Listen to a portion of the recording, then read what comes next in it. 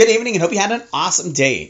So I recently saw a beautiful idea about something that I often struggle with. In fact, was just talking about this with a couple of buddies of mine in the car the other day. And I'm pretty certain that there are many other people out there who also struggle with this idea. And that is how to deal with mistakes, regrets, and failure.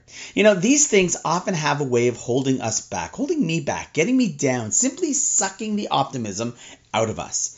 And then I heard Rabbi Orlovsky say, stop getting stuck in that mindset. Just treat it like spilt milk. We all know that when it comes to milk that spills on the counter, first, don't cry over it.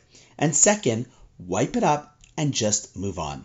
So he says that's exactly the perspective one should have in life as well. It is inevitable that we will find times, in fact, many times perhaps, that we will spill the proverbial milk in life. There will be times when one makes a mess in their life and possibly of their life. It happens. It will happen. So don't ruminate on it. Don't focus on it. Focus on cleaning it up. And when you do, over time, you'll look back on life and see that as a result, you've ended up being a much better person. That perhaps is the meaning in a line that we just read in the Hallel prayer for Rosh Chodesh, the new month, just a couple of days ago. There's a line that goes as follows. V'anachnu nevarechka me'ata v'ad olam. God, we give you blessing, meaning we're going to bring blessing to you and to this world. When are we going to do that?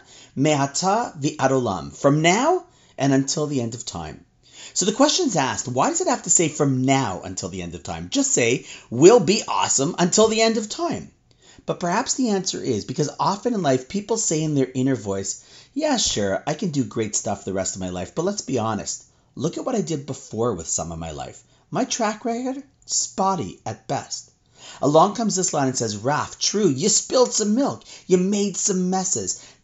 All that is true.